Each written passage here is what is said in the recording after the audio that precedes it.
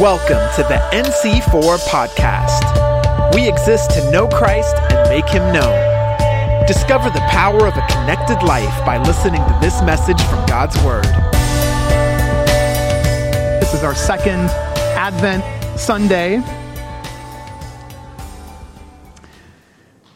One of the oldest and most venerated traditions of Christmas is complaining about Christmas.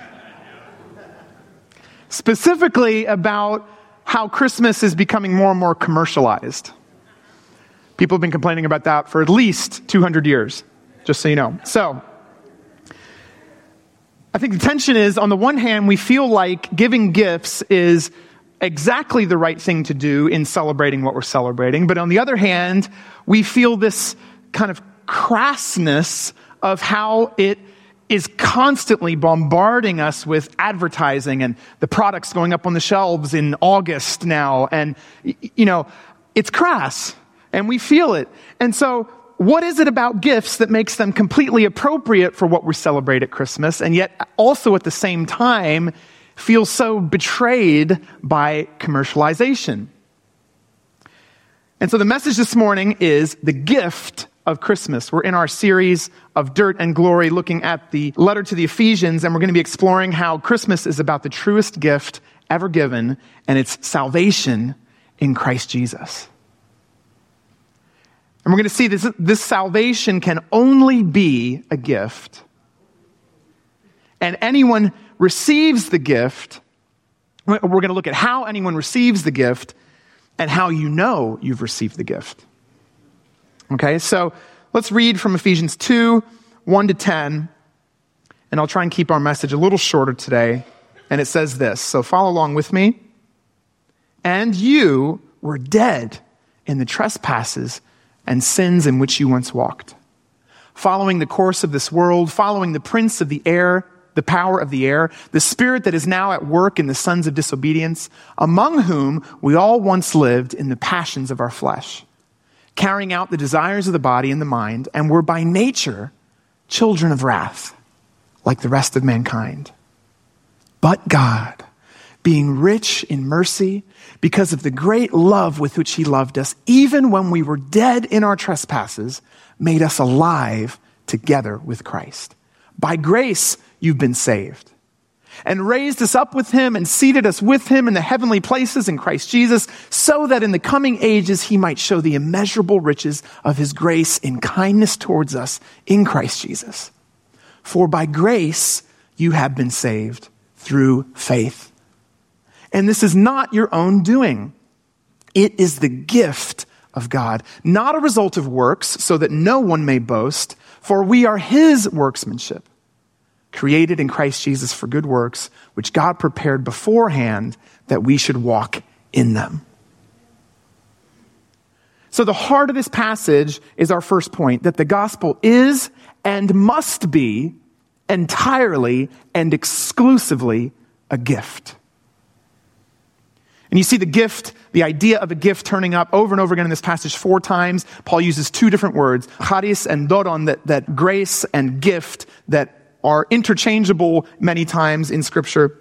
But he's going to great lengths to show us that the offer of salvation in Jesus Christ incarnate, what we celebrate at Christmas, it is the most generous, incredible, unbelievable gift that's ever been offered in the history of mankind. And so, it must be a gift in order to be good news to us. That's what Paul's getting at. Now, why is it so important to him that we realize that the gospel is a gift? And I've talked a bit about this before because it's one of my favorite things about the gospel. So if you've heard this, you're just going to have to deal with it, okay? There's 2 types of things that can belong to you, gifts and commodities. 2 types of property. And the difference between them is not so much in the object. Anything can be either a gift or a commodity, but the difference is in how they are exchanged. So, for instance, we get together Christmas Day, and I bring out this box and I give it to you. I say, hey, I've got a gift for you, and I give it to you. You open it up, and you're like, oh, wow, this is amazing. And I say, can I have the $20 I spent on it now? Now, what's happened? The same thing that I offered firstly as a gift, by my exchange of it and how I treated it, I've turned it right back into a commodity. And so you see how the same thing can be one or the other depending on how you treat it. For something to truly be a gift, it must be offered freely and not as a response to anything in the recipient. If the recipient is worthy of it or somehow deserves it, it's actually not a gift. That's why we have laws against being paid in gifts. Because they're not gifts. And so as soon as you even try to sell or buy or barter for a gift, it ceases to be a gift and it turns back into a commodity. And so what Paul's saying is that the gospel is utterly a gift because it is not offered in response to anything in us. How can that be true? You say, don't we have to obey God's commands to please him and be saved? Don't we have to obey him? And Paul's saying, no. You say, whoa, hold on there, Ian. That sounds a little, you're sensible people. Read along with me and let's find out if this is what the Bible says. All right? Salvation is not a response to anything we do. Here's what Paul says in the first 3 verses. Here's how I would summarize it. Here's the situation we're in. Without Christ, humanity is spiritually dead, enslaved to sin, and condemned to judgment. Not a pretty picture. And yet, I do you a disservice if I don't tell you about it. Paul says, you were dead in your trespasses and sins. And when you check the Greek on the word dead, it means dead. Literally a corpse. You were a corpse in your sins. And not only that, but you were under the power of the prince of the air. That's Satan. He's saying you were enslaved to the passions of your flesh, unable to do anything other than your fleshly and mind desires. And so the outcome, he says, is that we were children of wrath. The road we were on was a road to destruction. A road towards the righteous judgment of God that is going to be poured out on all evil. And guess what? Even the evil that's inside of our hearts. Without Christ, we're dead, enslaved, and condemned. Now, does that sound like someone in the position to barter, to buy God's favor? And you might think, well, that doesn't sound like me. I'm not an evil person. And I think the reason we're always able to say that, one thing I learned growing up with drug addicts and criminals, the kind of people that society says are bad people, is that no matter how low you get, there's always someone you can look down on. Sure, I steal, but I'd never steal from my mom. Sure, I do heroin, but I'd never inject. Right? There's always someone that in your mind you can justify your own goodness by looking down on them. But the question is not whether there's someone lower than us. The question is, it's not a case of that. It's a case of no matter how good you are, because guess what? You don't have to be a Christian to be an ethical person. In fact, there's plenty of atheists or people of other religions that often put Christians to shame. But it's not a question of whether you're an ethical person. It's a question of where are you standing? Because if you don't belong to God, if you're not a child of God, in other words, you belong to him, then what it means is you're trying to establish your own right to existence. You're trying to make your own way in the world. And the thing is, if God is the source of life, it doesn't matter how good of a person you are, if you're disconnected from him, the only direction you can go in is towards destruction. It's towards death. And so, if you don't belong to him, Paul says, you're headed towards death.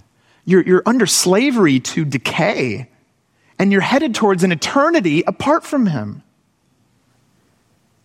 But then we continue in the passage and we come, I think, to the most beautiful turning point, maybe in all Scripture. It's these two monosyllables, but God. Doesn't that just, but God. And this is, we see the same turning point in Romans chapter 5 where Paul says this, but God shows his love for us in that while we were still sinners, Christ died for us. Since therefore we've now been justified by his blood, much more shall we be saved by him from the wrath of God. For if while we were enemies, we were reconciled to God by the death of his son, much more, now that we are reconciled, shall we be saved by his life. And so what we read here in Ephesians expands on that same train of thought, that even when we were dead in our trespasses, he made us alive together with Christ. Even when we were under slavery to sin, to the law of sin and death, he redeemed us. He purchased us out of slavery by the power of his resurrection. Even when we were condemned to judgment in hell, he enthroned us in victory in the heavenly places. So each of those three things that were so terrible in our state without Christ, you see how in Christ, each of them is restored and redeemed and glorified. In sin, we were dead, enslaved, and condemned. And our next point is that in Christ, we are raised to life, redeemed from sin, and enthroned in victory. This is our inheritance in Christ. This is what we were looking at last week, this mystery of how can these things be true about us? And yet, we see that they're true in the gospel, in Christ. This is the unspeakable gift that's offered to us in the incarnation. And what I want to tell you this morning is that the greatest good that has ever occurred in the history of the universe is the self-sacrifice of the Creator on behalf of his creations. And it's made all the greater by the fact that he didn't sacrifice himself and his son for the people that followed him or the people that loved him or the morally righteous people. It says he did it on behalf of his enemies. Those who were dead set against him. And that is you and me. That's all of us. Why would he do that? And the answer is to demonstrate his glory. To demonstrate that above anything else in all of creation, he deserves our praise. He deserves our worship and our love and our adoration. It was not a response to something in us. This was a response to something in God. Paul says that he did it because he was rich in mercy. And when we talk about gifts and commodities, we're talking about two different markets, two different economies with different rules. And in the market of gifts, it's the givers who are rich, not the receivers. In the market of commodities, it's the receivers who are rich as they accumulate. But in the market of gifts, it's the givers who are rich and are seen to be rich and generous. The more you give, the richer you are. And so he didn't do it as a response to our love for him or our obedience to him. It says he did it because of the great love with which he loved us. So not because we were rich, but because he was rich. Not because we loved him, but because he loved us. And love speaks in gifts. Gifts are the currency of love and relationship. And so that's the meaning of why we exchange gifts at Christmas. That's the heart of it, of why it emerged as a tradition within the Christian church, is it's looking at God's generosity towards us and responding in the same manner. Especially, that's why there's a tradition of charity at Christmas time, because it's especially in showing generosity to those who could never pay you back. That's a reflection of the heart of God.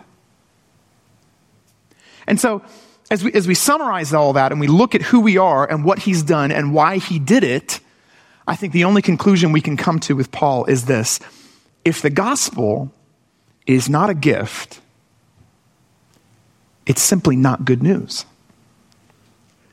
If the gospel's not a gift, it's not good news.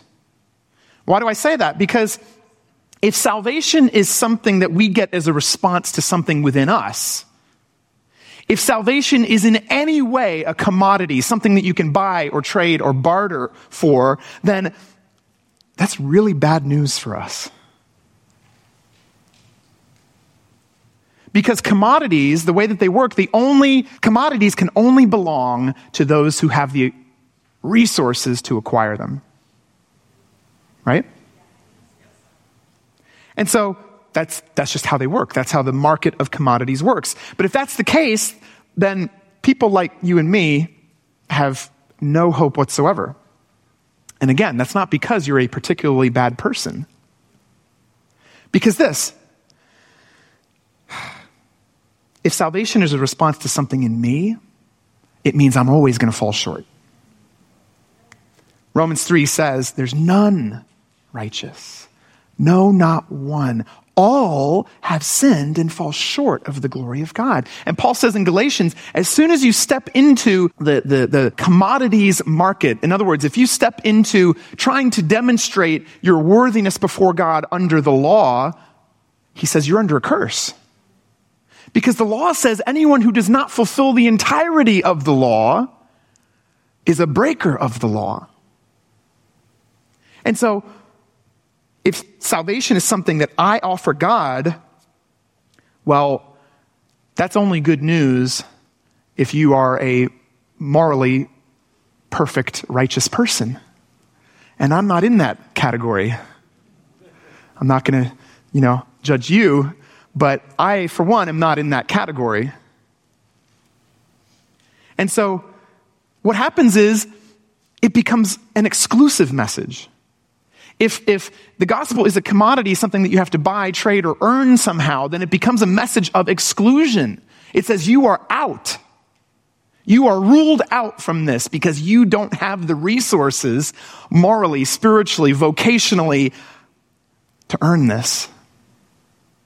You don't have what it takes. That's the message, and it's basically a message of condemnation. But thank God that's not the end of the sentence. In Romans 3, it goes on to say, all have sinned and fallen short of the glory of God, but we are justified by his grace as a gift through the redemption that is in Christ Jesus. Now, if it's a gift, it means it becomes good news to the unrighteous. Because gifts naturally flow towards the undeserving. The more undeserving the person, the greater the gift becomes. Gifts are not a response to your merit. In fact, gifts come even in spite of your merit. And so, while my being dead and enslaved and condemned excluded me from salvation, now this gospel of the grace of God, the gift of God, now it is inclusive of me, of all of us, actually. And the worse of a person you are, the greater that gift becomes. And so, the doors are flung open. Because it's offered as a gift, it means everyone can come in. Everyone's welcome. And it brings even more glory to God. And so the question is, how can this gift be yours? Well, it can't be purchased. It can't be earned. It can't be bartered for in return for good behavior. Because when you do any of those things, what you're actually doing is rejecting the gift. If you sit down at a table, we all do this, you go out to dinner with somebody and, you have to fight for the check. Right? My parents told me, at least you gotta at least pretend, right? Missionary kid.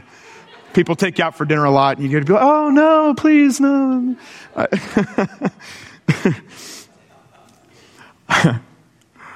I've said this before. I have a friend who's a hedge fund manager. He does very well for himself. One time I did that and he says, Ian, stop. I was a university student at the time, like I had, 20 cents. He said, don't pay up. You don't pay up. Because what you're doing, at a certain point it becomes rude because what you're doing is you're refusing someone's gift. Yeah? And so when you even try and do it, what you're doing is you're refusing the gift. And so how can you receive this gift? Well, just like any other gift, the only thing you can do is receive it. That's your only option if it's going to belong to you as a gift. So Romans 3 tells us the gift can only be received by faith. And so Ephesians 2:8 mirrors this, and it may just be your favorite verse. It's certainly one of mine. For by grace you have been saved through faith. Now this is evangelical bread and butter, isn't it? Okay? Any good child of the Reformation can repeat these words. They can repeat by Christ alone, grace alone, faith alone. We know this, it's foundational. The problem is, the idea of earning things is so ingrained in us that we can accept that, but then we turn absolutely anything that we feel we can cling on to back into a work, back into a commodity. So we know, I'm saved. It's God's grace alone. But the reason I know I'm a Christian is that 30 years ago I prayed and I made a decision for Christ. And very subtly, you can begin to turn something you did back into the reason why you are deserving of a gift. Do you see that? We can do it with our repentance.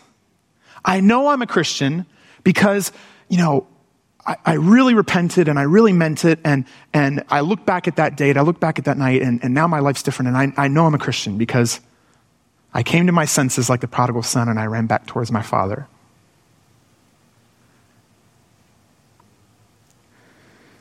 We have the tendency to turn anything, no matter how pathetic it really is when you look at it, back into some sort of meritorious work. As if praying a formula or shedding some tears, suddenly God owes us this.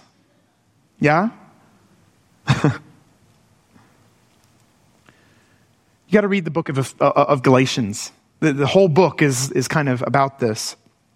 Because Paul says to the Galatians who were doing this, he says, are you really so stupid? That's what he says.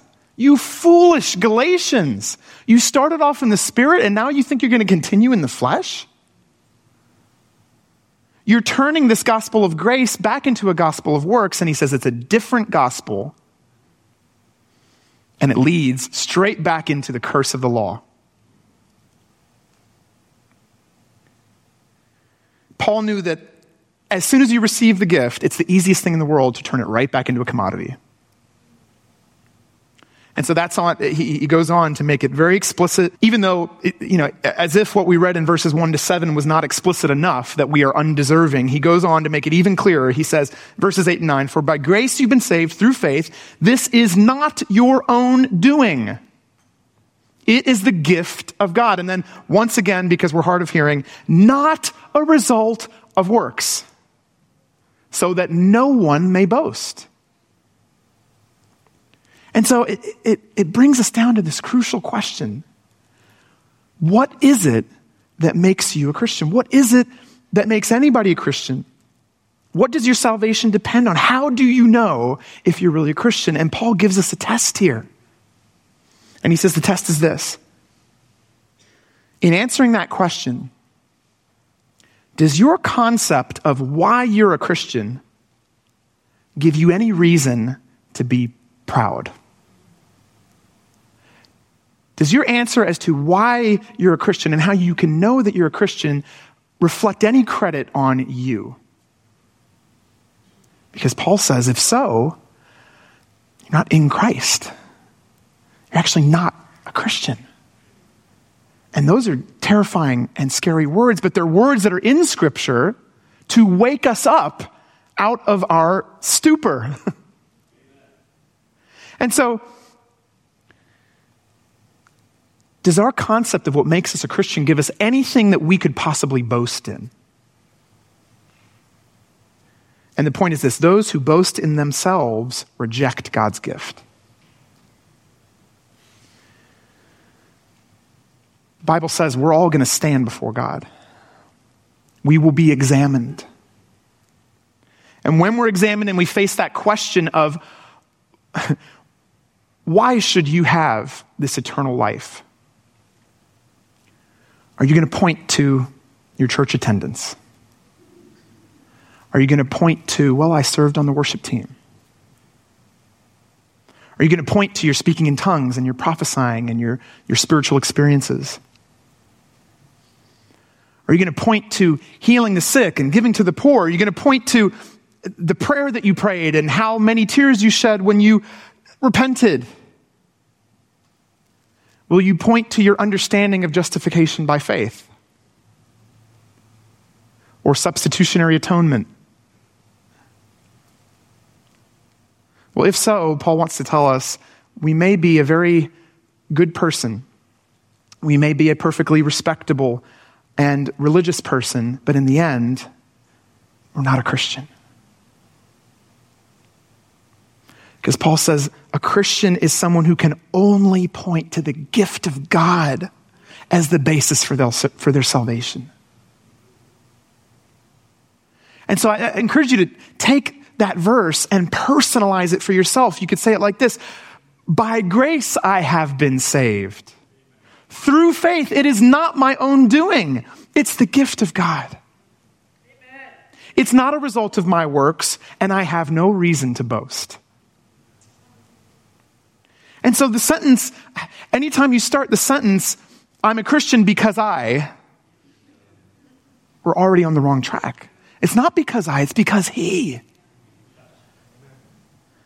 I'm not a Christian because I came to my senses and responded to the altar call and made a decision for Christ. That may have been my pathway into it, but that's not why. I'm a Christian because God, even when I was dead in my trespasses and sins, even when I was enslaved and could do nothing else in my flesh to please Him, even though I was under condemnation and headed towards hell, He came out and ran towards me and gave Himself for me, and died for me and resurrected so that I could have new life. He defeated death on my behalf, and He planted His Spirit in my heart and made me a new person.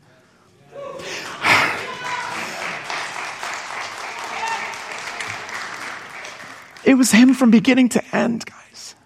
It was Him from beginning to end. And yes, our wills cooperate with Him.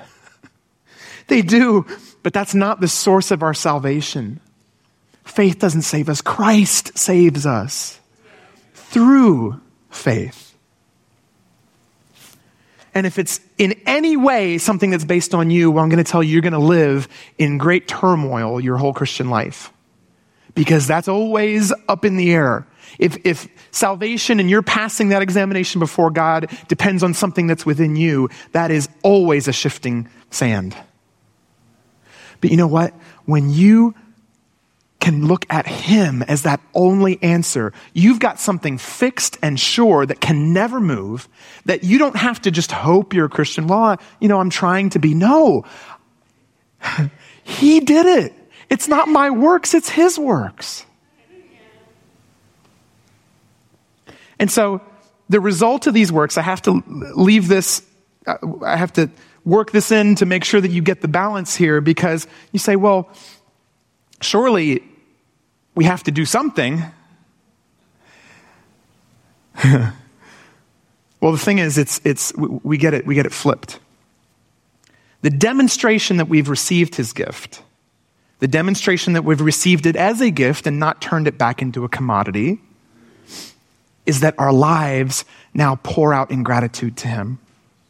And so a gift received is demonstrated by works of gratitude. And I want to use an analogy here as I close. The passage begins by showing us that humanity fell. And we've been in free fall ever since. And on our own, Paul's saying, without Christ, you are careening towards your death with absolutely nothing that you could do about it. But here comes the gospel and says, here's a parachute. And if you trust this parachute, it will save you. But how do you know if you actually trust it? And this is how I'm bringing these things together. How do you know if you actually trust it? Well, you pull the cord. Yeah? You might say, well, I trust it. Yeah, this parachute's going to save me. But you never actually pull the cord. It doesn't matter. The trust doesn't save you. It's the parachute on your back, right? And your trust is demonstrated by the fact that you actually pulled the cord.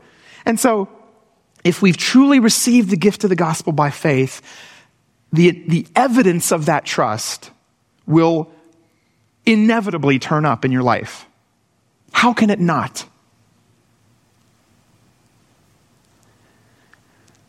Thank God we're not saved by our works, because if we were, there'd be absolutely no hope for us. But Paul says we are created in Christ. We're not saved by good works, but Paul says we're his workmanship, created in Christ for good works, that he prepared for us beforehand that we would walk in them. And so it's not good works that lead us to one day being able to say I'm a Christian. It's his works that make us a Christian and set us off into a life of good works, of gratitude towards him. And so he ends that section. We are his workmanship. He saved you. He rescued you when you were dead in slavery and condemnation. And now he's lifting that dirt into glory. God the Son became human. He descended into the dirt so that he could lift the dirt of humanity, make us sons of God, and lift us into glory. That's the message. That's the gift of Christmas. Let's pray together. And just, if you would, and Bethlehem is still with us, I'm going to pray, and then I'm going to ask you to stand, and we can end with the doxology, because you know what? I think this deserves a hearty doxology. Doxology means praise, worship. Why don't you just put your hands out like this, as if you're about to receive a gift. And it's a surprise, and you're excited. Father God, we thank you for the incredible gift of your Son, that the Word became flesh and dwelt among us, and we've seen his glory, his grace towards us. Jesus, this morning I pray for anyone who has never received that gift. Lord, your invitation is for them right now to receive it. It can only be received by faith, by trusting him. And so that good news is for you. Lord, and for all of us here, I pray that you would, Holy Spirit, you would help us to examine our hearts to see if we really are in the faith. That if we're standing in you, or we're standing still in our own ways of proving to you that we're worth it somehow. Lord, open our eyes to the futility of that whole endeavor, and open our eyes to the glory of your free gift.